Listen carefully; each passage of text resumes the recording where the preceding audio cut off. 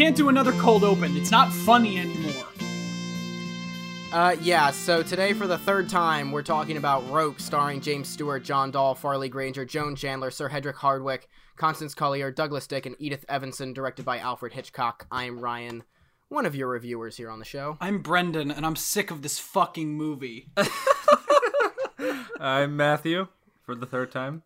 I'm Logan. I'm fresh, and I'm pumped to talk about this movie. I don't know what you guys are talking about.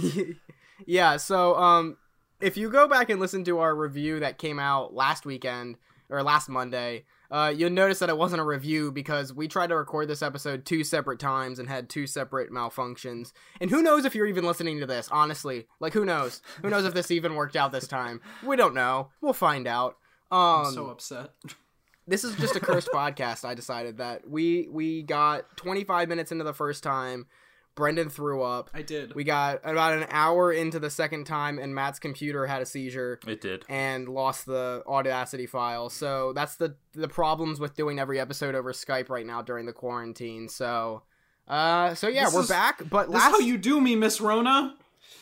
Yeah, seriously. The last 2 times that we did the podcast, we did not have our 4th co-host Logan with us. So we're hoping that this time the discussion will be even better because Logan will be here and it won't feel like we're having the same podcast for the 3rd time. Yeah, hopefully. I am really, really excited to talk about this movie.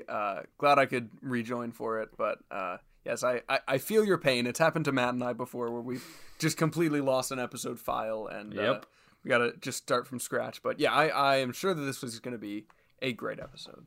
It hurts the soul a little. I'm not gonna lie. It hurts the soul a little. It hurts. It does. But Logan, speaking of another episode that you missed, the 39 Steps. Before we get into anything about 1948's Rope, let's give your thoughts on the 39 Steps. Yeah, so I did actually get a chance to watch the 39 Steps, listen to the entirety of the podcast, and I think it was okay that I wasn't on it because I pretty much agreed with everything you guys said. Again, like I just the same sort of thing as with The Lodger. Like, although I did have complaints about The Lodger other than just the pacing, but like these old movies, the pacing is not very good. I would say, but sure. You know that's a given, comes with the territory, and I think the 39 Steps does a really good job. I really liked the elements that that kind of come back in the end. They become important in the end. And even things like, like the Mr. Memory Show comes in, it has a double significance, right? The first time it's just a plot significance of bringing the 2 characters together at the beginning, and then, of course, at the end there's a much larger significance to it. So yeah, I really, really enjoyed it. I think I'm gonna go with like I was thinking about a B, but as I listened to the podcast episode, I think I'm going to give it a B+, because I think it's a really, really solid movie. Wow, great. I'm glad that you liked it more than I did, actually. Yeah. So yeah, going into 1948's Rope, as we talked about the other 2 times, we should just stop mentioning that we did it other 2 times. I'm just gonna try to pretend that we haven't had this conversation before. So, in between the last 2 podcasts, we are jumping over 13 years of history. And Matt, do you want to give us a little bit of a background on the time period in Hitchcock's career and, of course, the world, even though most people probably know that, in these 13 years between these 2 movies? Yeah, so the 39 Steps and The Lodger were both Hitchcock's British films. So now we're jumping ahead to one of his American movies made in Hollywood. We've got this is coming after his Academy Award-winning film Rebecca. So Hitchcock is a much more established director at this point. You can see that with the big stars that are in this movie, like Jimmy Stewart. His name holds a lot more weight. And in terms of the historical context, we're skipping over World War II, a pretty big event that affected a lot of people. So definitely a lot of events to keep in mind when watching this movie. Yeah, so as Matt said, we're jumping from Europe to America with Alfred Hitchcock in this movie. This is the first film made by Transatlantic Pictures, which was his production company that he made with Sidney Bernstein, a famous American producer. It's his first Technicolor film, so we will be going back to black and white with Psycho, but for the next 2 weeks we will be in Technicolor in its glory. That's interesting, yeah, because I was really enjoying this color, but I was thinking about we already reviewed Vertigo, so go back and listen to that. But that occurred after this one, right? Yes, that was in 1958. And it's also in black and white. So I was like a little No, Vertigo's in confused. color. Is it? Mm-hmm. Yeah. Oh, okay. Well, yeah. Disregard Remember, me she then. had that green dress. dress. That's right. Did That's Logan right. watch the movie? Yeah. Actually, good color. Yeah. No, yeah. I know. I'm sorry. I did watch that movie. I promise you, I did. I Not just a Brendan forgotten. during a certain episode that won't Listen. be named. I have Go watched back every listen- movie. That, Go back- that we've reviewed. Go back and listen through our catalog and try to pick out the movie that Brendan didn't watch. Just try to find it, and if you let us know, how about we have that as a contest someday, guys? There you go. We'll be like the first Try person and to figure out which episode Brendan didn't watch. I have the watched the perfect movie prize. for? They get the Last Jedi Blu-ray. Okay, yeah, sure. We You tried know what? to That's do a open. giveaway. That is open until if anyone's listening and can go and find it, you can get a Last Jedi. You'll just get a Last Jedi Blu-ray for 'Cause it. we- It's We'll open, simply- spontaneous contest right now. Yeah, because It we, has to we be were on your gonna- first guess, though. It has to be on your first guess. You can't Yeah. guess Yes, first guest. Can't Yeah. guess 49 times. 49 times and be like, it has to be one of these. Yeah. What Yeah. if it's not? Who knows? Okay, and sorry to get us off track there. Yeah. But back to Rope. So as I said, first Technicolor movie, first movie at Transatlantic. This was a big deal for Hitchcock's career. You know, starting this production company, doing it on his own in terms of actually making the movie, getting the big leap with Technicolor. But he also wanted to have a couple very big stars in this movie. Cary Grant and Montgomery Clift, who are names, if you know this time period of film, those are very big names. But they turned the film down. Matt, do you want to talk about this a little bit? I know you have some background on this, right? Yeah, so Hitchcock really wanted Cary Grant. He's worked with Cary Grant a bunch of other times. We won't be seeing him at all in this series, unfortunately. we won't. But when this movie was filmed, Notorious had already come out, a very popular one with Cary Grant. Which there's a reference of. Which they to kind in of this reference in this movie. But yeah, so they both turned down the movie because of they didn't want to ruffle any feathers with the homosexual subtext in the movie. But yeah, he really wanted Cary Grant because he felt that he exuded a very prominent like sexuality. You know, he was a very attractive man in that time period, and he was kind of like a sex figure. And it's interesting giving the role to Jimmy Stewart then how that doesn't really transfer over as much, and you start to lose that a bit. It's interesting. No, yeah, James Stewart's a good-looking guy, but he's not. He doesn't have that chemistry. He's a dad, yeah. Yeah, he is a dad. He is was truly America's a dad. dad before Tom Hanks. Cary Grant, what a guy. Yeah, so there's so much more to talk about with the actual production of this film. Arthur Lawrence. I know. Writer of West Side Story. He came up with the original concept for West Side Story and also Gypsy, I believe. Yeah, he did the screenplay for this, which was something that I've talked about 3 times now. But super cool. And it's something that Super makes cool. sense because this film very much plays like a play. Yes. Let's talk about that. There's a play. Yeah. That this is based off of. That this yes. is based off of. Yeah, Wow. you can Brendan- you can definitely tell. I mean, it's Yeah, all done no, like yeah, this one is- set, one shot. Yeah. Yeah, and the play that we should talk about is based off of a pair of murders, or a murder by a pair, very similar to the film. If you go back and look at it, it's the Loeb and Leopold case, where 2 University of Chicago students killed a 14-year-old in 1924, one of their classmates, simply to try to do it. And it was a homosexual couple killing a fellow student, because they felt they were superior. Like, the lines are very clear, even though in the actual film they would never mention it, or in the production they would never mention it. But that is definitely the inspiration for this film. Do you guys know anything about that case, or looking back on it, can you like see that it's definitely based on that? Oh my God, they were roommates. I am. They were just roommates. They were just good friends. They're They were like just Ernie good and Bert. gals. You can't prove anything. I am not familiar with Shut that with that real life case, but it makes sense that he would draw inspiration from that. That the play would, then he would draw inspiration from the play. Yeah, I've never heard of it, but I'm assuming it was a pretty big thing at that time. It was, yeah. Wasn't like because the Brandon character, whichever one he was based off of, was like also kind of a psychopath. I think that was sociopath. Loeb. I don't remember which it is, but one it's of them got murdered in prison. I know that. exciting, fun, cool. Yeah. But yeah, I remember looking this up last time, and there was like some very clear connections between them. Yeah. So not to get too gruesome, but Loeb got murdered in prison. It says here on his Wikipedia page, homicide in parentheses from 58 inflicted wounds from a razor attack. Jesus. So he got killed in prison, and then Leopold actually got out of prison and died in Puerto Rico of a heart attack in 1971. So didn't he write a book or something? He wrote a book being I don't know. I was innocent or some shit like that. Oh, really? Right. It was like OJ.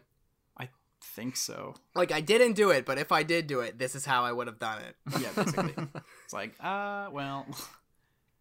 Well, there's a lot more to get into with the production of this movie, but I say we talk about it while we talk about the plot of the film. So I'm going to struggle my way through another plot summary. Maybe since this is the third time I've read it, I'll actually not struggle through it, but that's doubtful. My favorite part. I highly doubt it. Two brilliant young aesthetics. I don't know what that word is. Brennan Shaw, played by John Dahl, and Philip Morgan, played by Farley Granger, strangled to death their former classmate from Harvard University, David Kentley, played by Dick Hogan, in their Manhattan penthouse apartment. They commit the crime as an intellectual exercise. They want to prove their superiority by committing the perfect murder.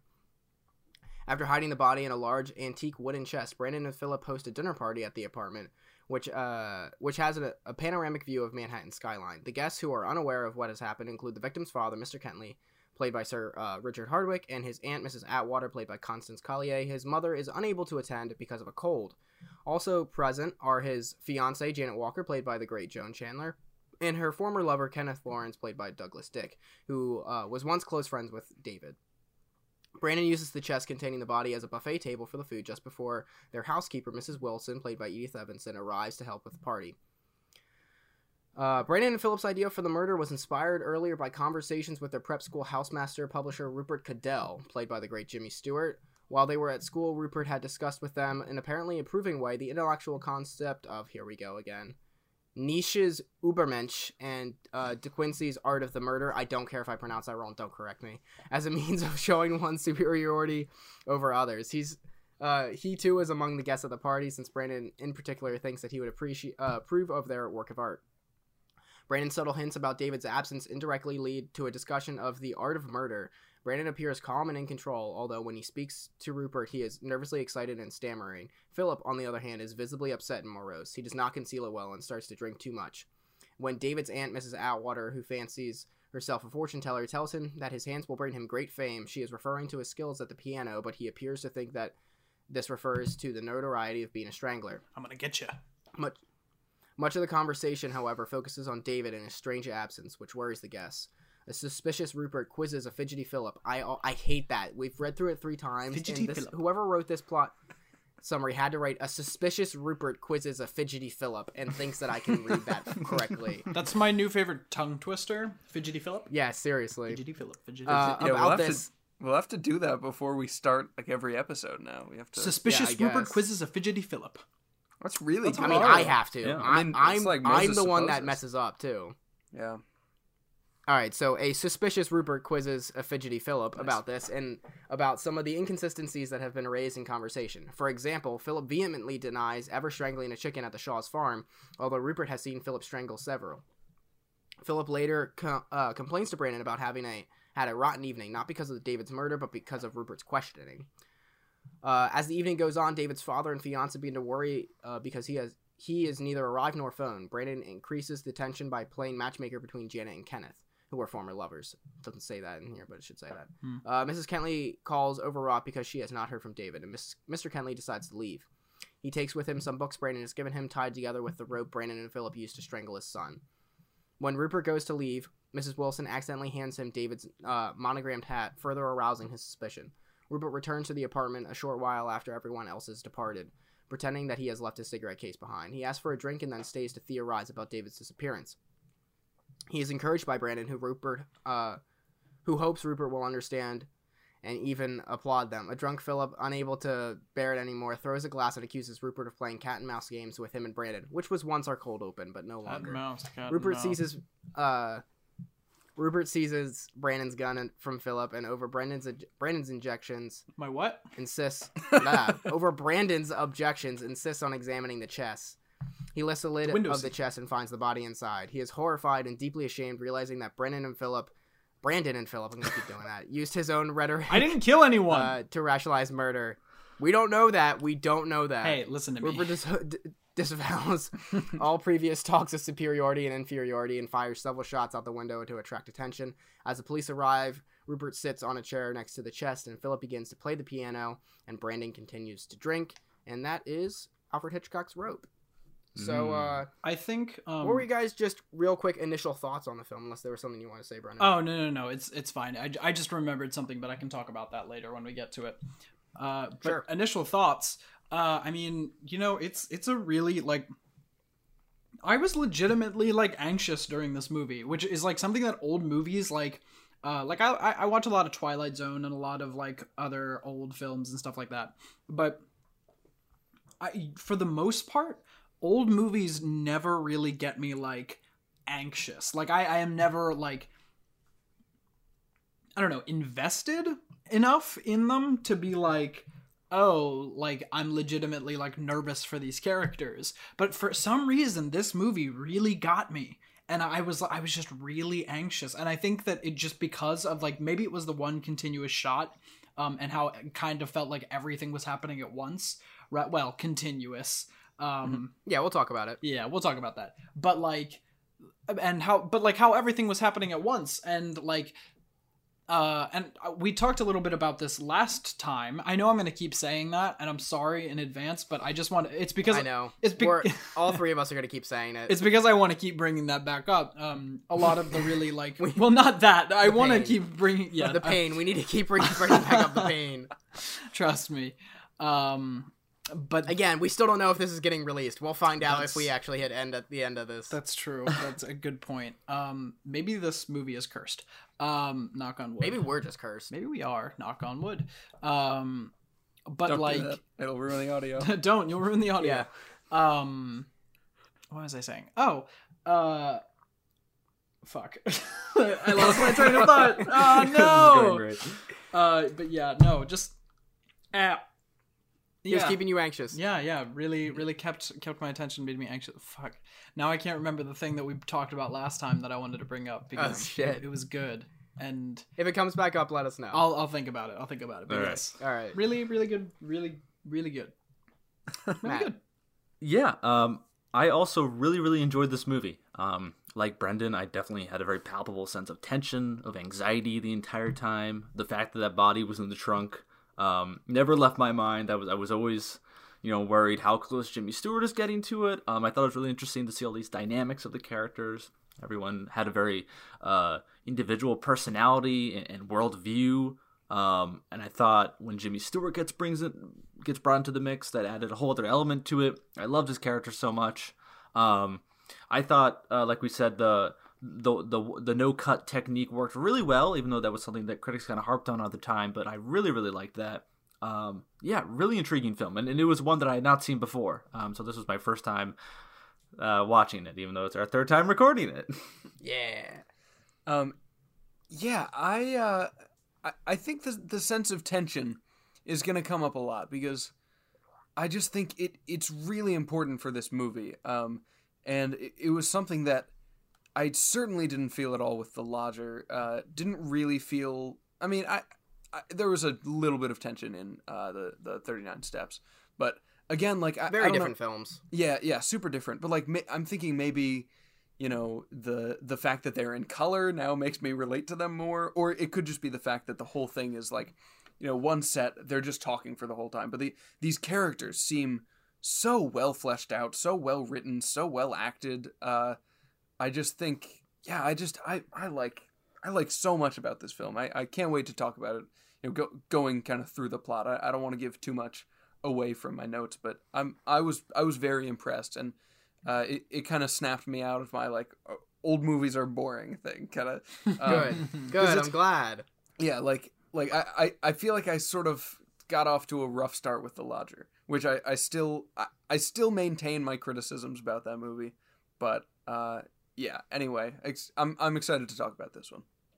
Yeah, I think this and the next 2 episodes will also get you out of that mindset about old movies being boring. And, especially... as well as Vertigo, like that. That was really entertaining. So.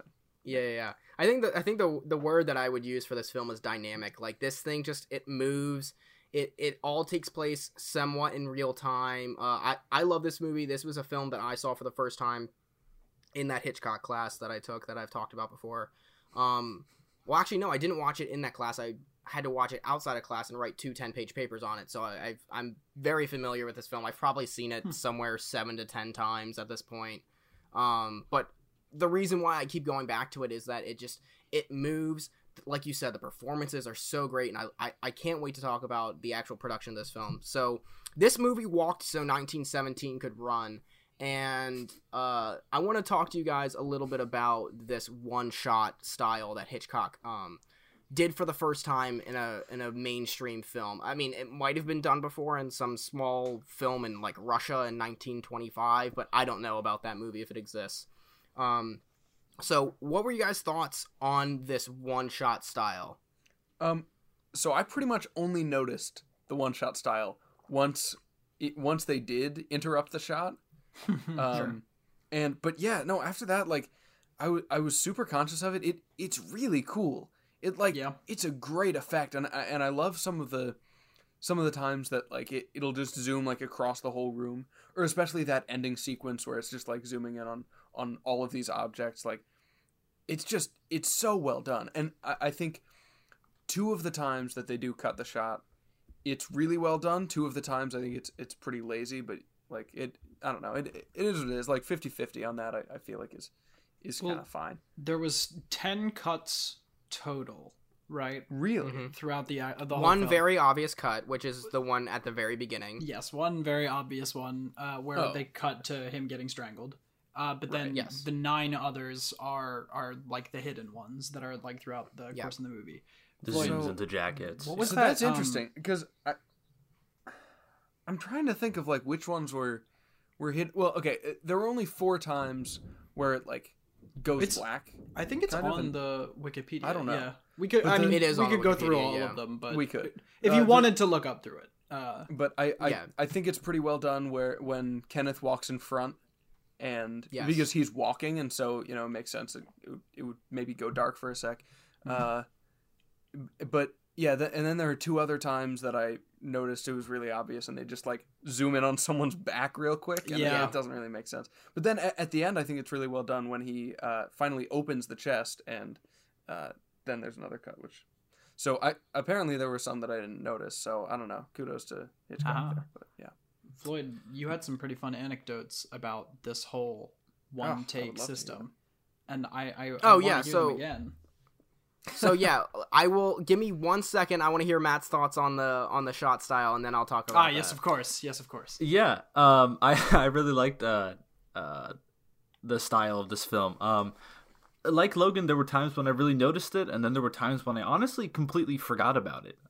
Because I mean, going to the movie, I mean, that was like one of the things in my mind. That was when you first look up the movie. That's kind of the thing that pops out. But I kind of almost instantly forgot it because I was really drawn into these characters, and I love how they use it. How they use it to withhold information from us, and then to show us stuff that maybe other characters don't know. It feels like we're entering into the minds of some of these characters at times. It draws attention to itself, then it backs away. I thought it was really, really interesting, and extremely interesting when you look at it in the context of how we're very familiar with films like this, and how maybe our relationship to films like this makes us enjoy it more. Where maybe back in the day when this was released, it was kind of too avant-garde for audiences. Yeah, what I love about doing this Hitchcock series is like we're seeing, especially in a couple weeks, we're seeing an invention of an entire genre with Psycho, and it's just small things that Hitchcock does first that really makes him such a significant filmmaker, which is why I'm glad that we're doing this series. That he literally creates entire styles of cinematography. He creates entire genres with the slasher genre with Psycho. Like he does so many things. He creates a lot of scandals from just being a really terrible person. Well, yeah, and True. he was a really terrible person. But in terms of the actual innovations that he made with filmmaking, it's really interesting to go through his most notable films like this. And Brendan, what you had said about weird or interesting background about this movie. So when they were making Transatlantic Pictures, they were both really keen on filming plays because they wanted to capture some really good performances by Laurence Olivier, who was mainly a stage actor. The Olivier Awards. Who has done, fantastic work in Alfred Hitchcock films like Rebecca, that won Best Picture. But they didn't really want to just film a play. So this came to him because of that idea, because he was like, I'm just going to make a set.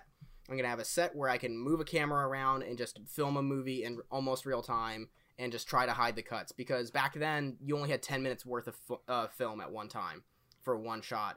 And Hitchcock would do every take full the way through, even if there's a mess up, just to get them that reps.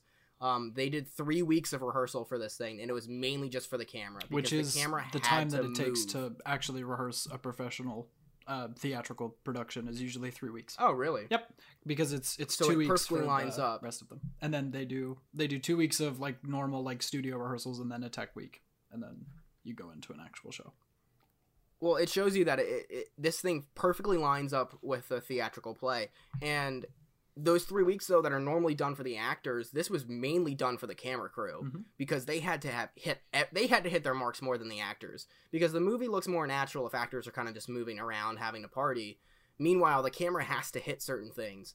And this set was so intricately built, all the walls pulled away to get the camera through everything. There were people on other sides of the wall constantly making sure the door was swinging. Like, this thing was immaculately conceived by Hitchcock, and I think it really works out really well to the film's benefit that it was so mapped out. Hitchcock was told a story in an interview in the 70s that the first time they were shooting one of the shots, they thought they had nailed it on the first try, and then they got to the very landing spot that the camera was supposed to be for a cut, and there was a technician standing in the windowsill working on one of the lights in the Speaking of the fake skyline. Of the big skyline is where we get one of our Hitchcock cameos.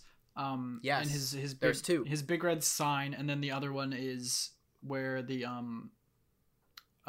it's the very beginning on the street. He's walking on the street. Where he's just walking on the street. Well, let's get into the plot a little bit. Yeah, let's sure. talk about this. So so the film opens and the credits seem like just a very normal It seems so Alfred happy. Hitchcock movie. It seems so chill. Even when the word rope pops up in its weird font, it's like, cool music, cool. And then wait, okay. My first thing is with this opening shot. It looks like very early morning, no? Because like the shadow is, I guess it could be like in the evening, but the way the shadows I think that's are, what it's supposed to be. Yeah. the way the shadows are, they look like very Like first thing in the morning. horizontal almost, and like the sun is just coming up, but I don't know, maybe it's going down. But then like there's no one walking at the beginning, and then like people walk, there's and then a people car walking. goes by, and I don't know. It's weird. Oh yeah. I figured this was like it's the early morning, and like people are starting the day. I don't know, and then they went up and they were like, okay, well it's the evening, and I was like, what? Yeah, I never really thought of it as the morning, because I just, in the plot of the movie, it's supposed to be the evening, so I've always just thought of it as the evening. But Yeah. I don't know, could be. But no, yeah, we get this shot of just the street, and then it pulls up, and then just looks in this window, and we hear a murder. This And is a see very murder. Yeah. and very quickly jump into that apartment and see a murder. Did you guys know that this was the plot of the movie, or did this kind of jolt you guys into the plot? It really just dropped me in like straight Yeah, away. I mean, I knew that someone was murdered. I mean, you can figure that, like, it's a Hitchcock movie. Someone is going to die. But I did not expect to see it in such gruesome fashion. I mean, because we literally see this man just die before our eyes. We see his face as he dies. And it shocked me. It was very surprising. I didn't know something like that violent could be shown at the beginning of a movie at this time period. Yeah, no, I totally agree. I mean, I kind of figured that someone was gonna get killed by a rope, or it's kind of right there in the title. But like, I did not expect to see it, like fully see it, like broad daylight. Yeah, and right away we get introduced to our two leads played by Farley Granger, who I really love in this film, but I feel like he is even better 3 years later in Alfred Hitchcock's Strangers on a Train, which is a film that I definitely recommend. I love that movie. But I think the standout in this cast has to be John Dahl as Brandon Shaw.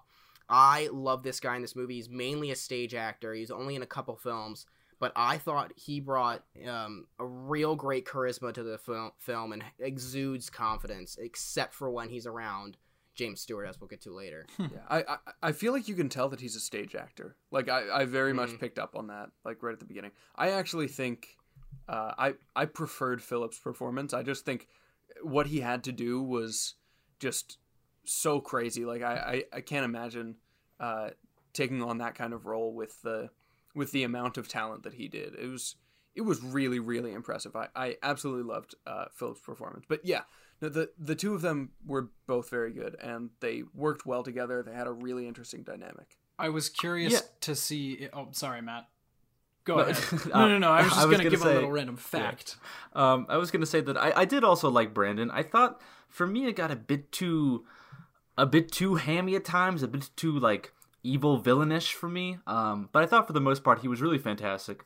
And as we touched on, I love the way that at times it felt like he was trying to emulate Jimmy Stewart's character's personality, because he kind of had the same tics and mannerisms at times, which I thought was interesting. Yeah. Which you don't realize for the first part of the film until Jimmy Stewart gets there and you're like, oh, this is what this guy is trying to be. Because he was something that I didn't realize the first time that I watched it, is that Jimmy Stewart, I thought that they were just like pals from school, but Jimmy Stewart is his headmaster, which I didn't realize at first because I'm stupid. But no, I really enjoyed his performance as Brandon. I thought that it was really just like this kind of like reserved, like sociopathic kind of deal that he had going on. Just really made you want him punch him in the face. But I think that's what he was going for, and I think that he really pulled it off. I was also, what I was gonna say before, because it kind of made me laugh, was Logan, you were saying such kind things about John Dahl, and I was like, I wonder, he didn't have that many film roles. I wonder if if you could ever if he ever listened to, well, why would he listen to a podcast? But I wonder if he ever looks back and hears things about that, or if he really gets the credit he deserved. But yeah, he died in 1971. I was gonna say this movie is 72 years old. Well, he was only 50 when he died, which is really sad. He had a serious fall and then died of cardiac arrest and donated his body to science. So, what I was gonna for him. He rest in peace. He was John in Dahl. Another very famous film, Spartacus by Stanley Kubrick, which you may or may not have seen. Well, if you are a living descendant of John Dahl, then come on the show. Come on the show. Yeah, we'll talk talk about your person. Yeah. What are you talking about, Floyd? You haven't seen The Corn is Green? No, I have not seen The Corn is Green. It sounds fantastic. But no, what I really like about Dahl's performance and is kind of what you guys are saying, that it feels almost artificial, because what I think Dahl really nails here, before people even knew what it was the way that a serial killer or a sociopath carries themselves. And having this take place at least 20 years before, 30 years before these type of things were well known in psychology. Dahl perfectly imitates these kind of persons, which is why I love his performance so much. Yeah, and I like how immediately we are thrust into their very toxic relationship. So toxic. And we see toxic how days. manipulative Brandon is, and how, because immediately we see Brandon is happy, he's pleased, he's confident with what he's done, he considers this to be a work of art, he says. But Philip shows a lot more empathy, is very remorseful. You can tell he was kind of forced and pressured into it. And the way he kind of snaps Philip back into place, you can see Philip kind of at one point cross the line a bit and then and criticize Brandon, but then he kind of goes back to his position of submission. It's interesting watching that dynamic. Such a submissive, that Philip. What a sub. Yeah, and we should talk about this, because we haven't really mentioned It yet, which is something that they never talked about on set. They What only do you mean, referred Floyd? to it We've as talked It. about It and It, Chuck. and It Chapter 2. You're good right. We've podcast. talked actually for about 3.5 hours about it. Bill Yeah. Skarsgård make me float, daddy. But on set, they never talked about it. They only mentioned it as it, and this is an interesting tidbit that Farley Granger, on a documentary about the making of this film, said everyone knew, but no one talked about it, that these two characters were very obviously in a relationship, and obviously Brandon was the dominant one in this relationship. He completely manipulates Philip at all times, and I think it's both somewhat progressive and somewhat not to have Kind of. a gay couple in a film from 1948, although they are, murderers, but yeah, they're classy gays though. They go to the farm on the weekends. They share a penthouse apartment. I gotta say, you gotta respect them kind of, just for that, just for being classy gays. Yeah, I think it's interesting how it wasn't discussed on the set, because I read that even Hitchcock wouldn't even talk about it. Although they said he had a very, very keen understanding of it and was very well aware of the sexual dynamic and the sexual tension between them.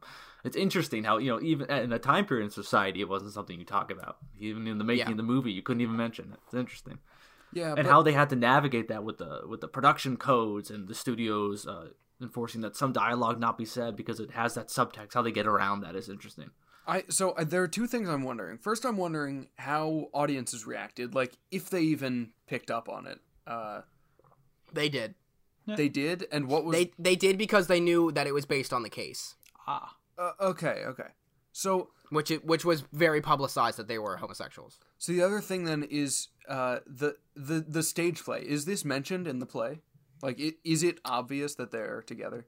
I have not. Or is it more I don't know. implied, I have not read the play, so I don't know. If But someone I've wants seen to send tidbits me a of it where copy. they use that dialogue that Matt was just talking about, words like "dear boy" and stuff like that don't have those kind of connotations in England, in their version of English. While in America, they very much have that sexual subtext. The dialect. Yeah. So I don't know the answer to that, to be honest. Okay. Yeah, I would love to see. I guess, if someone wants to send us a bootleg of the stage play, please, bootleg by of all the- means. Yeah. There's at probably- twistedmugmedia@gmail.com. I know that the script is on Amazon, so maybe Okay. if anyone wants to buy it for us, I'll put that out there. Throw there your you go. Venmo out there. Yeah, I'll throw my Venmo out there. Yeah. But no, yeah. So they do the murder, and like you said, Philip is very obviously distraught by this. I don't think, they talk about later how like the few intellectuals are above it. I think Philip proves in this movie that he's not one of the quote unquote superior intellectuals that can handle doing this murder, because he falls apart throughout the course of this film. True, he really does. Yeah, and it's interesting because that is the normal human reaction, but he is treated by Brandon like he's some sort of like you said, inferior being. That he's gotta he's drank too much. Look at him, he can't cope with it. Yeah, and they immediately set up for this party that is going to be the main basis of this film. Murder party. And rightfully so. Philip's like, no, this is gonna get us caught, and Brandon, with his hubris, is like, nah, it's like not signing the signature on the painting. Curse my And hubris. they have this big group of people over, and I just want to get your guys' thoughts on this cast, because I think they're fantastic, specifically Joan Chandler as Janet. I love this cast and what they bring to this film for the middle half hour. Yeah, I love all of them, really. Like, they're all just so good. The only one that gets like a little over the top for me is the Mrs. Whatever. I don't know. Atwater, yeah, I agree. Yeah, it's with all the horoscopes and everything. Yeah, it's kind of funny. That thing would definitely read like better in a play. It's just like when you have like stage actors, like I'm sure she's a stage actor, and that probably she is, probably reads very, very well on a stage, but just translating things to the screen, it gets a little Slightly over the different. top. Now that's a super small complaint, and I still find her really entertaining, as I do with all the other characters. But yeah, that's my thoughts on that. Yeah, I actually really enjoyed the performance of Edith Evanson as Mrs. Wilson, just because she is like she is their completely like unknowing like housekeeper who is like comes in right after the murder and is like, why did you move all the stuff I set up on the table? Like, why did you use that chest?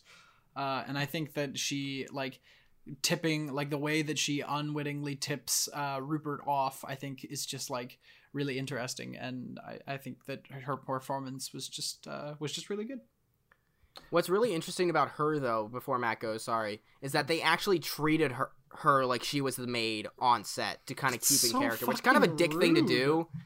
But like, also, like, I don't know, maybe it helped them get that dynamic down. I don't know, but that's just a small tidbit. You are from the production. inferior. Yeah, and we get introduced to Kenneth and Janet, who I think are two really interesting characters. They kind of set up that Janet and Brandon had some sort of past together. I guess Brandon is bisexual, and you can see him and Kenneth. And... What? No, he's just straight. Oh, yes, completely. He's just a straight man. And Kenneth and Janet are exes, and Janet is currently dating David, who's dead, and there's so many dynamics going on. I love how they play with who is dead. That's his dynamic. And I love how this movie doesn't treat you like you're a dumb audience member, because it really does force you to just pick up on the dialogue, and there's no flashbacks being told, there's no specific insights, it's all you're just picking up from the dialogue and the acting, which I think is an indicator of how strong all those elements are. Yeah, it really treats you like an intellectual superior. Exactly. You're not gonna get murdered, don't worry. And I love the writing in this film. I think that it's fantastic. Absolutely. I love the double meaning in almost every single line of dialogue. That I think it's just so much fun. It gives the movie such great repeat value, rewatch value, when you can go through and be like, oh, I didn't catch that line before, how that was a reference to the murder, and I didn't catch that line.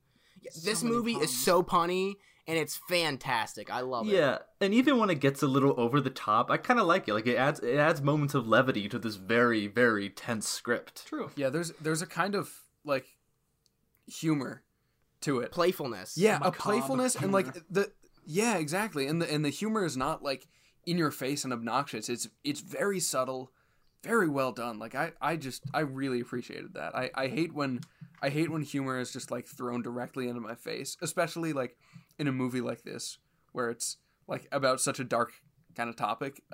And so I think it fit perfectly. The tone of the movie is just fantastic throughout.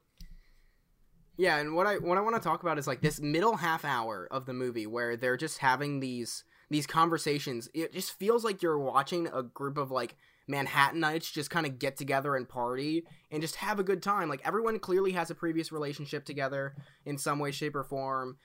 You get to know that all through the dialogue. I think, and I almost lose the murder for the first like 15 minutes that everyone's there. And I actually love that I do that, because that's putting you in the mindset of the people there at the party, that you're not thinking about this. You're just watching these people party and have a good time. Yeah, I was trying to think about what this film would be like if we didn't know about the murder at the beginning, and how like typical it would be to have like, oh, the reveal at the end is that, you know, the murder was there, and have Rupert be like the typical like detective figure who comes in and solves it. But I think it's so much more impactful to have the murder be the opening, and then that's hanging over your head the whole time. That's adding to the tension. It's the source of the tension, and I think it's a huge added bonus that for some moments in there, they can put us in the mindset of the people who don't know, because, I mean, God, it's just so well done. That's actually what I was going to talk about earlier, was just the fact that, like, because we get this opening shot, I think it puts you almost... I think it's more to follow the story, like, of the murderers, like, because, like, to more put you in the mindset, like, no, this is, like, their story rather than, like, Rupert's story as the detective, which is why he comes in late to the party. And so that it's more, I think, along the lines of being, like, oh, like, you need, like, I feel like it's framing it in a way that it's like, you should care about these murderers and about them being found out more than the detective actually finding them out. And especially when they bring up that it was his rhetoric that actually, like, put them in this mindset, you know? So I think that, like, having that, you could honestly probably cut out parts of the beginning of this movie and start it, like, at the dinner party and show it to someone, and they would, like, have a completely different experience than you, which I just think is crazy. Yeah, these are interesting points that you're bringing up, because in the stage version, the original version of this movie, the murder is not shown. Really? And the fact that the murder was shown in such a grotesque fashion at the beginning of this movie was something that people really critiqued. That it was one of the main points that critics had against this movie. The movie was described as just that scene being too garish, and it removing. A lot of people said that there was no tension in the movie because of that, because you know of the murder, which I think is really interesting, because I agree with both of you. I think if we remove this murder out of the beginning of the movie, I think the movie becomes much too vague.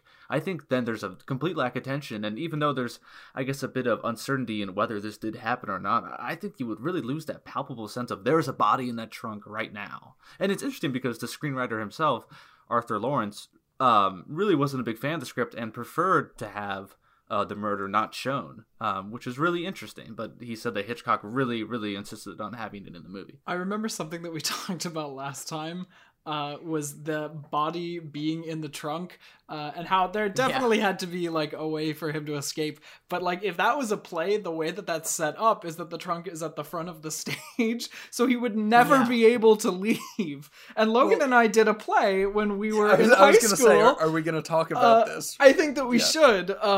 We did a show called Arsenic and Old Lace, in which one of our friends played a dead body that gets put in a window seat, and there was a little cutout in the back.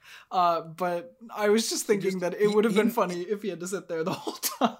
Yeah, no, he never appears as a live person. He's only shown as a dead body. And he's carried by Sean at one point. Yeah. Yes, Sean, who you can hear on some Stop, episodes Wait, of What? Stop, Wait, What. Yeah. But it's so interesting because he's placed in like a similar type of chest. Yeah. But it was like at the back of the stage, and he could just like roll out the back. But yeah, I was thinking about that too. Like, what if this was him and he just had to go in the front of the stage and just vibe there? Yeah. I would get bored. Yeah. Well, I'm assuming, maybe for that first shot, they would the first day of filming when they were shooting that first reel, there had to be like when they go into the kitchen, there was probably just got out. Oh yeah, he probably just left. Yeah. But yeah, at least for a minute or two, he was probably in there while they were standing over that chest. But no, yeah. So they get in this party and they start having these conversations where Mr. Kentley starts to get disturbed when Rupert shows up, and they start having these superhuman theories that they go into. And I don't know, I love the tension in the scene. I think John Dahl, when he works himself up, gives some of his best performance right here during these dinner scene. I don't know about you guys, what you thought about this. Yeah, I thought I was a little. I didn't really know what to make of these like the class, the privilege message that's supposed to be given. It's very vague at this point in the movie. I think it's cleared up later, but like the fact that both Brandon, who we know is the killer, and Rupert, who is kind of like he's the guy who's going to solve it, are both on the same side with this like elitist, like eugenicist kind of stuff. So I thought that was weird. I mean, I appreciate that they clear it up later. Rupert has this kind of realization that that's like not sort of the way that things are supposed to be, which I appreciate. But yeah, it kind of read really weird to me in this scene that both of them were on the same side. I was like, is this Hitchcock's message? Because when you have something in a film, you can either be presenting it as, kind of the villain's point of view, showing people that it's not what you're supposed to believe in, or you can just be showing people what they're supposed to believe in, and I could not tell which it was at this point in the movie. Yeah, it was tough for me because I was confused as to whether Jimmy Stewart's character actually believed these things, or if he was just saying these to egg them on in order to find out more clues about the murder. But then we do figure out later that that this is what he believed and this is actually what influenced the murder. But I was very, as much as I love this scene, I thought with the rest of the dialogue is very snappy, it's very quick. I was confused now, and I was thinking the exact same thing. I was like, what is happening? Because it definitely runs contrary to Jimmy Stewart's typical image. This is not his It's a Wonderful Life character. Even though he is not necessarily the one who committed the murder, he definitely has a very, very nihilistic worldview, and I mean, his rhetoric did influence it. It's interesting. Yeah, I think that. Yeah, and Stewart. Oh, sorry. Go ahead. Oh no. I was just gonna agree with Matt. I think that just a lot of the kind of the difference that we see in this role from Jimmy Stewart's other roles, but the fact that like it's not really clear, like, whether or not, like, Jimmy Stewart believes this anymore, or if, I mean, like, is he just egging them on? Like, what does he believe? And I think that, like, that kind of ambiguity really makes this a really interesting character, to say the least. Yeah, what I love, besides just the line where Jimmy Stewart invents the Purge movie series, I love his demeanor in this movie. And the problem we said with casting Jimmy Stewart is you lose out on that kind of sexuality that him and Brandon were supposed to be implied history, where they had this implied, oh, he used to go and study at the foot of the master. That was supposed to be an implied gay relationship. You lose that with Stewart. That's not in this movie. That's not there. That was what was supposed to be there with Cary Grant. But what you gain from it is, I think you really, more than Cary Grant, get that intellectual side from James Stewart that, like, eventually you realize that this guy does believe this stuff, or he thinks he believes it. And I believe Jimmy Stewart believes this stuff. Unlike you guys, how you said you weren't sure whether or not he bought it or actually thought these things. I bought that Jimmy Stewart saw himself as above these people because of the way that he carries himself.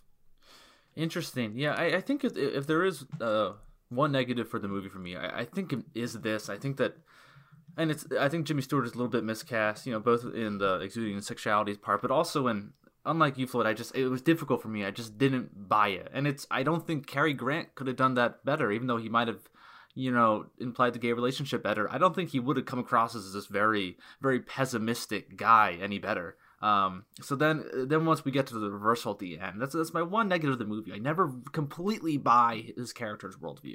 Yeah, I agree. I mean, I like that we can talk about this stuff kind of like within the universe. It's very much like a testament to the movie that we're not discussing whether this was, a good decision by Hitchcock, a bad decision by Hitchcock, or whatever. Like, it's interesting to talk about within the context of the movie. These kinds of themes, which I like. Yeah, if nothing else, at least, like, Stewart pulls a lot of things out of the actors around him. Like, I love his conversation with Dahl where he's talking about about the stutter. And I think that's a conversation where Stewart's screen presence really shows where he is in control. He knows exactly what he's saying. He has full confidence that John Dahl and Brandon wishes he has, that he so clearly doesn't because of his stutter, which I think is a great touch by Dahl. And I love watching Brandon's personality start to change from this very, very in control, knowing that the body's in the box, and these, initially Kenneth, Janet, these characters don't. But then immediately he kind of changes. He gets very nervous when Rupert shows up, but it's this like excited kind of nervous where he's obviously very pleased to have another intellectually superior being challenging him. Oh, I love that dynamic at play. It's like a little kid when he gets a new toy. Mm-hmm. But no, yeah, and I love this. As this scene goes on with James Stewart arriving, I love the Notorious reference. I don't know if you, Brendan, and Logan were able to catch this when they talk about the new film with Bergman being Just This, which was his film 2 films before. 1946 was Notorious, which was a very famous film. You should go back and watch it. I love that. But yeah, no, and we get more information here also about Kenneth and Janet, and that's the thing that I really like about this film is that I like the interpersonal drama between just the individual characters, regardless of the murder. Like Kenneth and Janet have a really interesting subplot in this film that I really enjoyed following, and the fact that Kenneth was actually the one that called it off, and we don't really ever get an explanation as to why. Yeah, I think that maybe if that was a little bit frustrating, like, because it was like, oh, like, let's tease these random events but like never actually follow up on them. I guess like the murder and the murder investigation a little more important than that, but the interpersonal stuff is something that I really appreciate in movies, so I kind of wish they had delved into it a little more. Yeah, and going along with some of this interpersonal dialogue, I really appreciate something in this kind of middle section, which would not happen on the stage, which is that when actors are having the conversations, you can hear like background chatter. True. And between that and the continuous camera motion that makes you really just feel like you're like looking around, it makes you feel like you're like there and just observing this. I'd love to do this show as like a dinner party. You know, like where audiences Yeah. could like walk around, but like then the actors are like doing their own thing. That would be cool. Yeah, that would be cool. I mean, it's just That sounds really it's cool. Yeah. it's such a cool effect. I really really enjoy that aspect of it, and that's something there are, I would say, two things in this movie that you can do on screen that you can't do on the stage. One would be that, like, kind of having the background chatter making you feel like you're there. The other thing would be the kind of the camera directing your attention to certain things. Like, my absolute favorite shot in the whole movie is when Brandon goes into the kitchen, drops the rope in the door into that drawer while the door is swinging. That's such a good shot. I can't imagine how many times that must have taken to get right. But like you said, if the cameraman had a lot of practice, that makes sense. I think there's so many great shots in this movie. Mm-hmm. I agree. Great shot. And yeah, there's one shot that I definitely want to remind me to talk about that calls back to Rebecca late in the film. Okay. But no, yeah, I love this middle section. It shows great cinematography. It shows great dialogue, but things start to unravel once Brandon decides to play God a little too much, and Janet and Kenneth really start getting fed up with Brandon's games here. As Rupert and Brandon start to fight more, and he starts to figure out more of Brandon's treacherous dealings, Philip completely unravels, drinks more and more, is getting increasingly drunk. The hair, like hammered. Every time we come back to scene. Philip, Oh his God. hair is more messy. Yeah. The metronome part, I love that so much. Just him just getting more and more unhinged. The music too gets harmonically further and further away from this kind of like home point in the music. It's so cool, and the metronome is totally off from what he's playing. I find this really well done. It reminds me of a certain scene in Twin Peaks, Matt and Ryan, that you'll know, with this kind of rhythmic clicking sound that it really just sets the tone. Okay. And this is a Lynch technique that I like, which I guess was probably a Hitchcock technique first, but Exactly. See, this is what I'm saying. You're seeing how he is a master of the craft. Yeah, I love yeah. that. But no, yeah, and I love how Stewart, like you said, in this metronome scene and all these scenes, his scene with Mrs. Wilson when they're the only two eating ice cream, he's like, I am the only one having a good time here.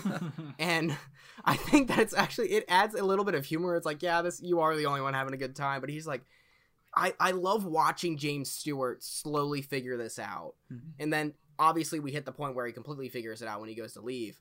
But I just know, again, why I like Stewart in this film, even though he is miscast for what the play calls for, or for what the story calls for, he brings this presence throughout the film that I love, and I think really gives the film a home base to keep going back to, with Stewart being the one trying to continuously figure it out. Also, this proves once again how Hitchcock has a disdain for police, because the investigator is a school professor instead of a policeman. All cops are bastards. Yeah, obviously. According to Hitchcock. According to Hitchcock. To quote Brian David Gilbert, all cops are bad at cuddling. I don't get it. Do you guys have any comment on this on Stewart's performance as a bedrock? Yeah, I think he's great. I think he just, I mean, in every film he has such a very powerful screen presence. And I love how before he is even introduced, I think Brandon kind of describes him as not adhering to social standards, and he doesn't. He just kind of cuts through the BS. Like he's making fun of the old lady without her recognizing. He obviously doesn't really have any care for dinner parties in general. And I love that very awkward sense. You know, there are times when this movie feels like a scene from The Office, because even though it's not comedic, humor. It is cringy. It is like you can feel these different personalities sparring. It's kind of tough to watch at times. One of my favorite lines in the movie is when they're going to go look at the first editions in the kitchen, and Mrs. Atwater says, "Oh, I used to read a lot when I was a kid." And Brandon says, "Yeah, we all do strange things when we're children." I don't know why, but that line makes me laugh every time I see the movie without fail. There is some great humor, I gotta say. Yeah. And that was the one time where, like, Well, and that's what you were saying. Like, Jimmy Stewart has these little ribs against Mrs. Atwater that she doesn't pick up on, but Brandon is just so obnoxiously over the top with it that even Mrs. Atwater is like, "What the fuck?" Yeah.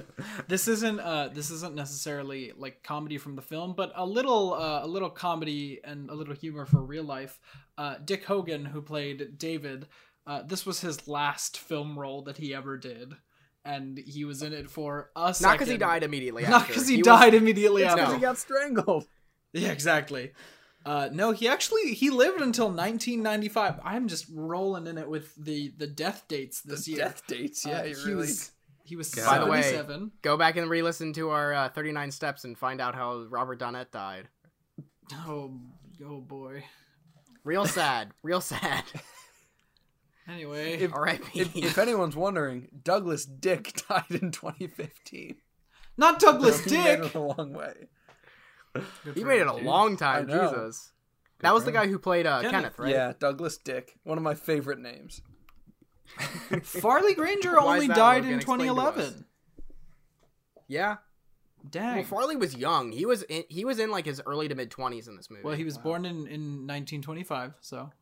So, yeah, for, so yeah, early mid 20s. So now we're in the second hour of the show where we just talk about people's names and death dates. Names So and welcome. times Yes, they exactly. died. That is When did Jimmy That is Stewart always die? the second hour of the Cinema Talk podcast. Sure is. This When is like did- page 2 of the Oh, Google wait. search. Yeah, exactly. But yeah, I so didn't know Mr. Jimmy Stewart Kentley, went to Princeton. there you go. Jimmy Stewart went to Really? Princeton. Yeah, there you Alright. go. That's fun. When did he die? But no, Hold on. yes, 1997. No, I moving need on. to know when he died. on. 1997. Thank you. let's talk about David. He's the one who died.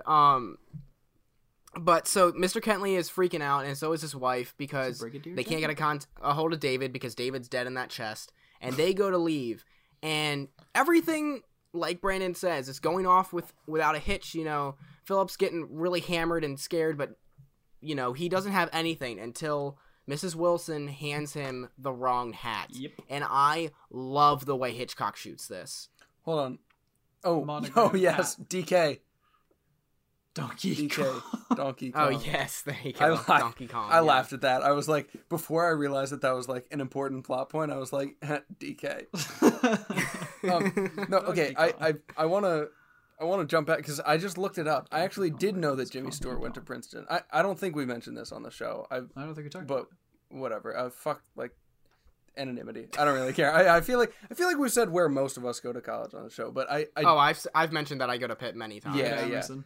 I do go to Princeton, and the theater group that I'm in, the Triangle Club, Jimmy Stewart was actually in that group. No way. Oh, that's cool. Yes, super so he cool. was in the Wow. club. Along there, All right. there are a lot of other famous alumni, but yes, he was. So that's how I knew him, actually. Yeah. But okay, There you go. Tell him we said hi. I did not put that Yeah, together. He's seriously. dead. We talked about this. Sounds good. If Yeah, he's haunting we- the halls of Princeton, let us know and tell him that we said what's I up. sure Would you will. go back Yeah, to your no, we- college to haunt? If you were a ghost, would you haunt your college? I would. No, I just try to go party. question I would for just try to go Stop Wait party with them. Yes. I would Question haunt for them. Stop Wait Wait. I We'll would save it A good for stop. haunt them. that. Yes. I just go party. These are supposed to be the best years of your life, right? I Movies. mean, like, come on. Yeah, ghosts go hard. That's what I'm saying. Ghosts go real hard at frat parties. I'll tell you what. No, I'm not making that joke on the podcast. Nope, it's fine. We're moving on. Let's just Move make it on. after. Make it let's move after. on. Make it after the outro music. Oh boy. Is All Kim right. Jong Un gonna be there in the fall? We'll find out in a couple days, probably. Fingers crossed. Fuck you, Kim Jong Un. There it is. I said it. I don't care. I don't either. Don't He's nuke terrible. us, but fuck you. Yeah. He's dead. Yeah. Well, we don't know that for sure yet. He probably is dead. We can only hope. Let's. Okay. We take it. All right, boys. We taking bets on the Deadpool. But it's just on Kim Is Jong Kimmy Un. dead? Oh no, not Kimmy. Not Kimmy. Kimmy's a firework. Are they gonna What are you talking de-interview about? our podcast? You never seen the movie The Interview? No, Yeah. I've not. No. I did. Okay, Didn't go you back hear what and I just go said? watch that movie. No, I said, are they didn't. gonna interview our podcast because of Yeah, there we because go. we're making fun of Kim Jong Un? Nice. Yeah, seriously. I love that. Okay, so Wow. Jimmy Stewart finds the TK in the hat, Donkey and he's Kong. like, All right, there it is. You can't And be then Donkey laughing Kong at us, 'cause goes- then it'll be obvious that we just came back from a cut. Oh no, that's not getting cut. Oh, it's not going Who to said cut. we're Okay, cutting That's this? perfect. staying in. Oh no, that's not getting cut. I'm leaving Fuck that Kim in. Jong-un. There we go. Yikes. I mean, it's not It's that fine. it's not that I disagree. It's just that I'm a little scared. He's a dictator, He's dead. It's and he's fine. also in charge of a country. Yeah. If North Korea It's a penis can potato. manage to get into our country and kill us for making those comments, we have bigger issues as a country. I know have a what? bigger Yeah. issue if I am going to North Korea anytime soon. Yeah, seriously. So, The world's shut down. We're not flying to North Korea for vacation anytime soon. I'm not gonna fly true. here. Also, no one listens to this show. Hey, There we go. Except for our FBI Hey. agents. If you do, Definitely not an hour in, yeah. yeah. If you Except for our FBI agents. exactly, What's up, guys? but if Hey, you do guys. listen, DM Our us on biggest Instagram fans. or Twitter at TwistedMugMedia or email us at There we go. twistedmugmedia@gmail.com. Nolan listens. Please. There we go. Nolan listens. Nolan to listens. the podcast. What's- Hi, Nolan. What's up, Nolan? Don't tell Kim Jong Un. Nolan, that don't we're tell talking. Kim Jong Un. It's okay. Don't He's tell. dead. It doesn't matter. Okay. So he leaves. He rushes out in a panic, and Brandon thinks that he did it. Brandon thinks that he's done. He's like, "All right, cool. Let's go up. Get rid of the body. Let's it's go to all the chill." farm. But then, after Mrs. Wilson leaves, we get that call, and this last 15 minutes of the film, I think, is some of the best that Hitchcock has ever made. I anxiety love the inducing. ending of this film. Yeah. Yeah, it's tense as hell. I mean, you're wondering when Jimmy Stewart will come back, and once you hear that phone ring, you know it's him. And once he does come back, the dynamic is totally different. Because Brandon can't hide behind any of the other party guests. He can't deflect any of the comments those way. It's a direct confrontation at this point, and he can't hide Phillips. Philip is Yeah, obviously Philip's a distraught, fucking and him mess. blaming it on the drinking is slowly not working anymore. Okay, so yeah, Matt, So- no, you're totally right. The tension at the end of this film is fantastic. And so he very obviously slides his cigarette case there. He's not fooling anyone. They know that he's there to investigate. And like you said, Philip just slowly deteriorates. And I Cat love and mouse. the cat and mouse game, as Philip calls it, through the last 10 minutes of this film. Yeah, it's a good one.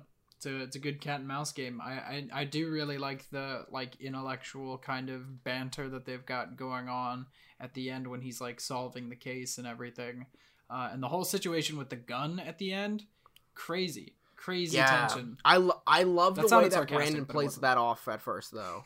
He's like, It's a little what? It's a little bit of a goofy scene watching it now. Like it's like 10 seconds of them grappling with the gun, and there's like no music, and it's a little bit outdated I think now, but certainly the tension is very high.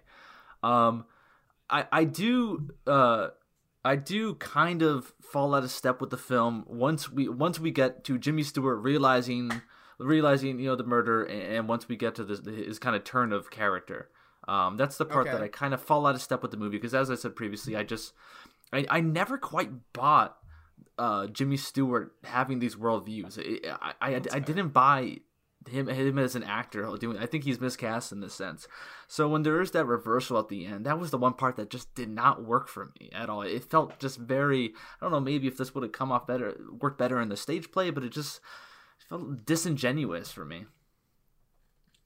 I disagree with you again, obviously about Stewart, but what I really love about this last sequence is the reference to Rebecca, where he retraces the steps. He's like, "What would you have done if you were me?" and retraces the steps, much like a very similar scene in Rebecca, where the film plays with the empty space. And I love when films play with the empty space in a picture that things should be filled by but aren't. Mm-hmm. And I think that this film really excellently plays on that in this last sequence, when it just follows exactly, basically, and again, this is the same thing. This is Brandon is trying to be James Stewart, because James Stewart immediately plays out exactly what they did, because he knew exactly what to say in terms of what Brandon would have done for this murder. Yeah, I love that scene, the shots of where the camera just pans across these objects, ones that Brandon would have been interacting with, but are now just kind of empty in it, and it gives the scene, gives the shots of an interesting sort of dread, morbidity, and And it's weird because in the rest of this movie, there's a lot of clutter, there's a lot of people moving around, there's a lot of things going on. So now the movie kind of slows down at this part and shows us the empty space that these characters were inhabiting. And there's a sense of sadness there. Well, it's like this jazz idea that like what's not there is more important than what is there. I do like jazz. The negative space. Exactly, the negative space. It's a very cool idea that I think is absolutely used very, very well here. Yeah. Yeah, totally agree. And the scene, like you guys pointed out, the gun, scraping for the gun and getting shot might have been a little goofy in this scene, but I love the moment where Jimmy Stewart calls him out for having the gun in his pocket, and Dahl tries to play it off. And I love that interaction where he's like, did you hear what he said about the gun? Like, I don't know, like, it felt very much like he was trying so hard to keep that face, and then he just knew eventually that he couldn't. He's like, oh, I'm so clever. After so much time. Mm-hmm. And eventually he's like, you know what, just do it. Just throw that open. And, that's an interesting point. Would have it been more suspenseful if we didn't know before he threw that trunk open, that there was actually going to be a body in there? Before he threw I don't know. Trunk open. I think maybe it would have... Because if the film did that, then I guess Jimmy Stewart would have been more of a villain before this, because his worldview is so harsh, and you're not sure if he's even gonna solve this. So when he has this turn of character, maybe it's it's all for nothing. I don't know. Yeah, I still think I'm glad that they showed the body, David dying in the beginning. Yeah, I think. But yeah, this is interesting. I wasn't sure if they were gonna show the body in the crate once he opens it up, but I like that we just see their reactions because we know what is in there, and we're watching their reactions. Yeah, yeah. I think it's cool. I was wondering if there was gonna be like some kind of fake out, like it wasn't actually there, or it was he got up and left. Yeah, yeah, right. Like something had happened to it. I don't know, but I just that was like my 2020 brain being like, well, there's got to be something else, but like, given that this was just the corpse. Yeah, given this was kind of the first of its time, like it's not time to like spoof this trope yet. It's just your trope. galaxy brain. Yeah, yeah, and what I love actually about something kind of similar to that twist was like earlier in the film when he gives Kenneth the glass of champagne to take into Janet while she's on the phone. He's like, what? And then suppose David would walk in. Is that what you want? And he's like, oh no, that'd be too much for shock. Like, yeah, that would be too much if David wasn't actually in that case after they open it.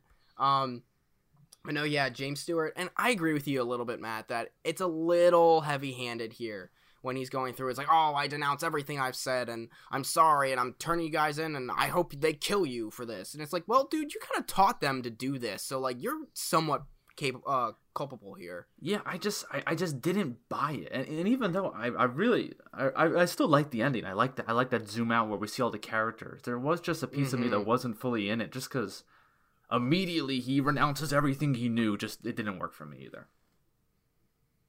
No, I agree with you, especially with that last ending shot where he shoots 3 times out the window. We pull back, let all 3 of them stand there, very much like they're on a stage. And then, yeah, you get that sink-in moment. He goes, and he sits down. Dahl takes a drink, or Brandon takes a drink. Farley, or why do I keep calling them by their actor names? Philip starts playing the piano again. And, that's it. I don't know. Is there anything else that you guys want to bring up before? I feel like Philip playing the piano wouldn't really make that much sense. But it's cool. It has a good effect. I mean, it's the last time he's going to be able to. True. I think that's kind of true, yeah. I think that a moment that you don't really get, like, bringing up that kind of, like, moment just to let everything sink in is something that, like, happens a lot in theater, but you don't really get it that much in film, because it, like, always cuts to the next thing. But because this is basically just a play that's with a cameraman moving around the set, you're able to, like, get that moment to just let everything sink in and just let the show, like, come to an end. And it gives you that kind of catharsis at the end, which I think is really great. Yeah. I like how they bring in, after he shoots out the window, you hear the sounds of the outside, because it provides great a nice sound kind design. Yeah, it provides a nice kind of bookend to the film, because we start off the beginning of the movie seeing the outside, seeing people walk around, seeing Hitchcock himself walk around, but then the rest of the movie you are trapped inside this room And although it is a very tense situation, you can tell that these Brandon and Philip feel safe because they are kind of in control of the situation. This is their territory. But then you kind of see the outside world, the consequences start to seep in, which I think is cool how they do that with the sound. Yeah, the idea of consequences is really cool, I think, because it does really seem like there are no consequences for them. They did the crime, they put their victim in the box, and then, no consequences, no outside world. And yeah, I think it's a really nice way to bring everything back into perspective and say, oh yeah, there are actually consequences for, killing a guy. Yeah, they're gonna get murdered. They're gonna get executed for this, Yeah. Freaking because that was the time period. Yeah, you're gonna get executed for murdering someone back in that time. So now, yeah, I think that we've had a really. But before we go actually to final thoughts, I do want to talk about how this film got panned by critics. We kind of mentioned that a little bit before. We were 1 minute away from the total runtime of the film. I told you guys that we were going to. Yeah, I doubted it. I told you that we were going to. But no, yeah, this movie got panned by critics, and they, like Matt said, they cited the one-shot technique. They cited the murder at the beginning, and this film tanked at the box office. But it's kind of interesting that this has now somewhat become one of Hitchcock's more like second-tier films that people go to as one of his big movies. Interesting. Yeah, it's interesting. I kind of brought this up before, but I wonder if the modern day reaction to this movie being a lot more favorable than when it was released is because we are much more familiar with this technique. And I mean, it's funny because this technique is now regarded as something that's sometimes pretentious, and sometimes like that's a very Oscar baity movie. Birdman, 1917. But it works. Those movies win Oscars. Hey. Yeah, and it's true. And I like seeing how this film kind of grew over time. And yeah, it's interesting. I even read that Hitchcock himself, I know Jimmy Stewart even agreed that he was miscast. Like, there was negative reactions from the cast themselves. I know Hitchcock was displeased with the movie and pulled it from circulation later on, which I think is interesting. He did not want to talk about it. Yeah, he didn't want to talk about it. But I like that it's now has a fan base now. Yeah, I mean, I guess it was just sort of ahead of its time, because what the hell was I going to say? Oh, what I'm hearing from like the critics' complaints is that it was too kind of unusual, too weird, and I feel like over time we've definitely come to appreciate those things more, and I think this movie holds up really, really well. I mean, I have very little experience with Hitchcock, barring what we've reviewed actually on this show. I was gonna say, you're starting to get more. You're getting an education here. Exactly. I feel so educated. Exactly. But yeah, so we will see how that goes in the next few movies we do, if those hold up as well. But yeah, I really 3 more left. Yeah. I hope they do. I hope they hold up. So, yeah, I think that's a good place to wrap it up. Let's do final thoughts and ratings. Start with you, Brendan. Yeah, I think that this movie definitely holds up really well over time, and I thoroughly enjoyed it. I think that I enjoyed it a lot because it was a lot like a stage play, and I like stage plays.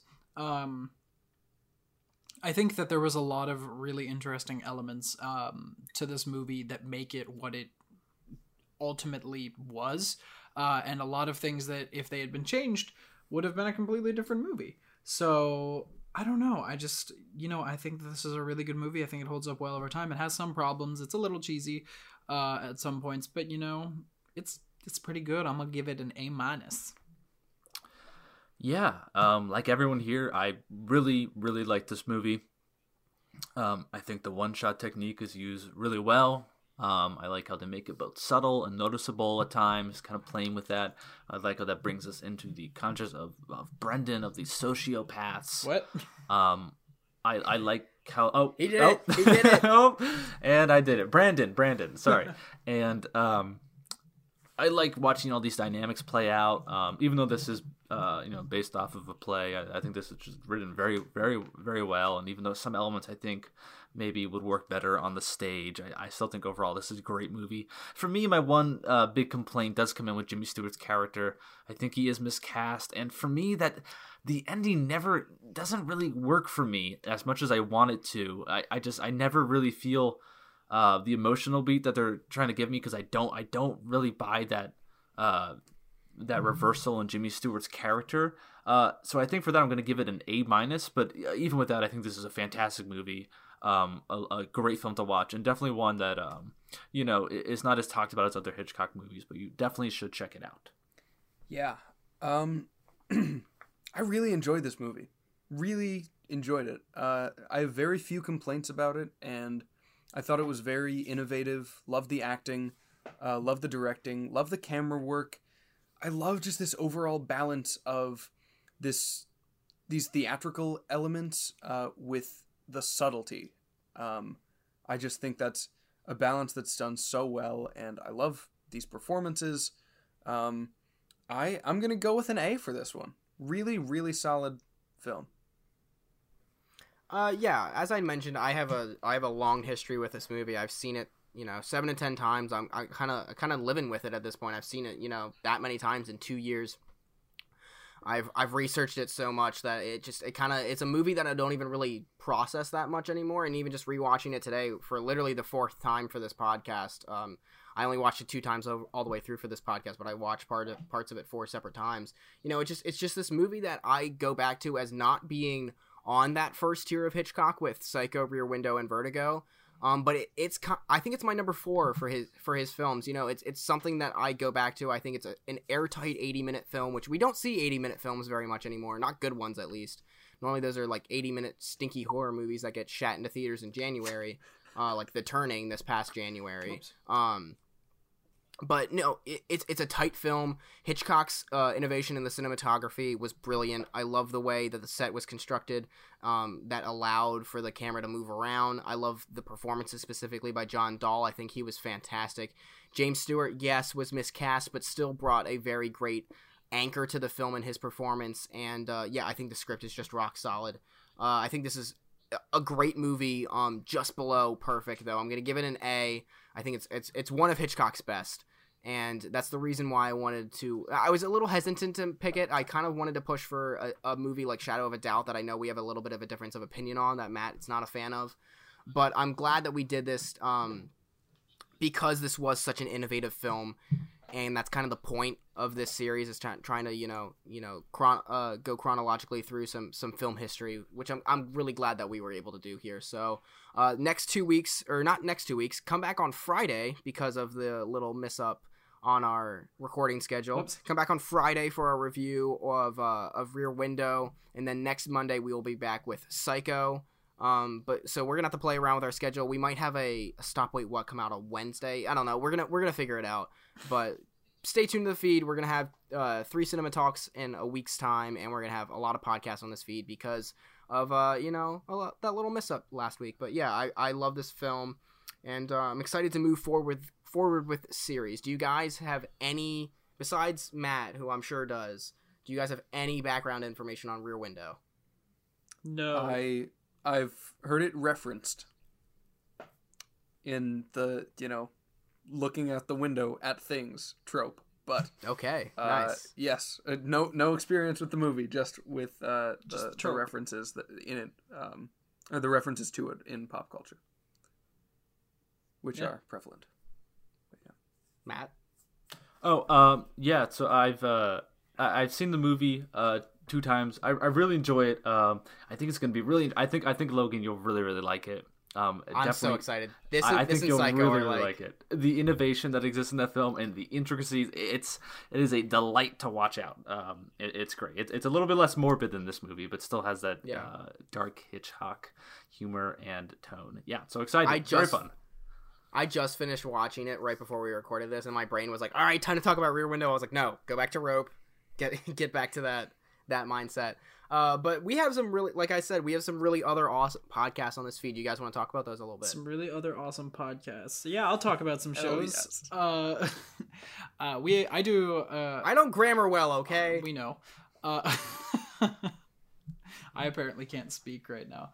I do a show called Stop Wait What. It's a comedy podcast, comedy advice show, more specifically. I'm the host. We have fun. We like to have fun. We answer questions from the Yahoo Answers service. A little bit of fun there, a little bit of comedy, and I also A little bit of fun, a little bit of comedy. Not If too you want to much. sprinkle that into your day. Just released an episode called Swords Are Us with me, Ryan, and Nolan. Super fun episode. Go check that out. It was just posted to the feed. And then I also host a show called Twisted Mug Mysteries, which is our premier occult and spooky things podcast, your one-stop shop for everything spooky. Stay spooky, boys. Where we look at different occult and spooky things at various things, and Logan and Ryan have both been on episodes of that, as well as Nolan's been on some, and it's just a good time, and hopefully we'll have more episodes of that coming out for you soon. Yeah, that's my shows. Logan, Matt. Matt and I both leaned forward at the same time to talk about this next one. This is Back in Style is our Twin Peaks podcast. I've seen the show before. Matt has not. Ryan has also not, and he joined us for an episode recently, so... I'll be back again soon. I wasn't on the last one because of finals, but I'll be back soon. Yeah. And so we're just going through every episode of Twin Peaks. We're about halfway through Season 2 right now. We're going to do the movie Firewalk with me. We're going to do Season 3, The Return. We're going to maybe also do some other David Lynch movies after that, but, that'll be pretty far out. But, our big gimmick is that we never spoil anything past the episode that we are talking about in that episode. So if you want to start watching the show, it's very bingeable. It's on Netflix, and so you can join us with that. Yeah, and our other two shows on the... Ooh, sorry, go ahead, Matt.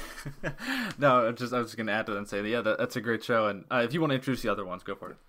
No, yeah, our other two shows on the feed, we got the Octo Island podcast, which is going to be starting back up here very soon, where we're going to be talking about the Duel of the Fates script that we've been talking about for so long.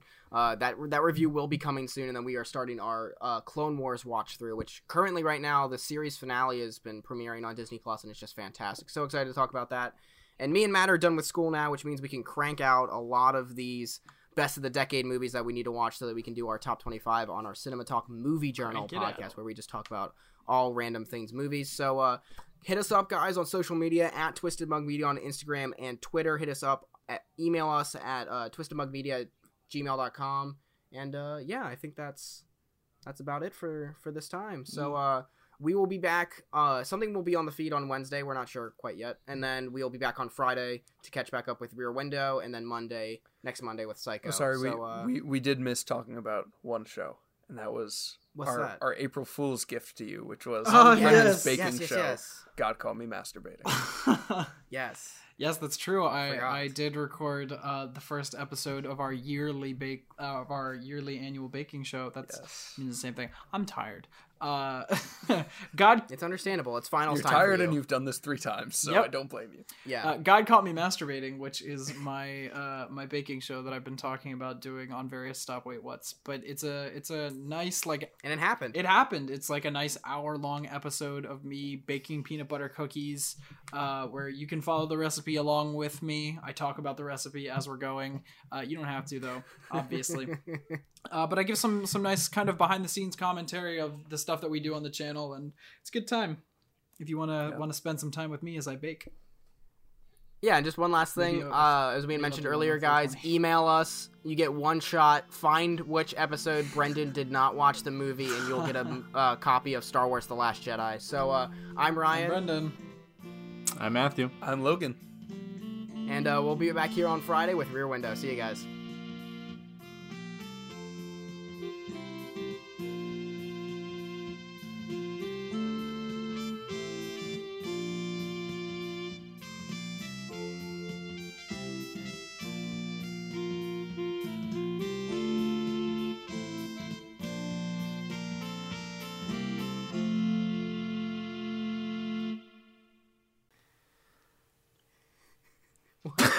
Logan. Jesus Christ 2, the sex cop. That's what Logan has written on his screen right now. Can we get through the end of this podcast? No. Please? I thought you had homework to do. I do, but I'm entertaining myself. The Circle Jerk Podcast. Join us next week as we review Jesus Christ 2, The Sex Cop. It's the sequel to Jesus Christ Superstar.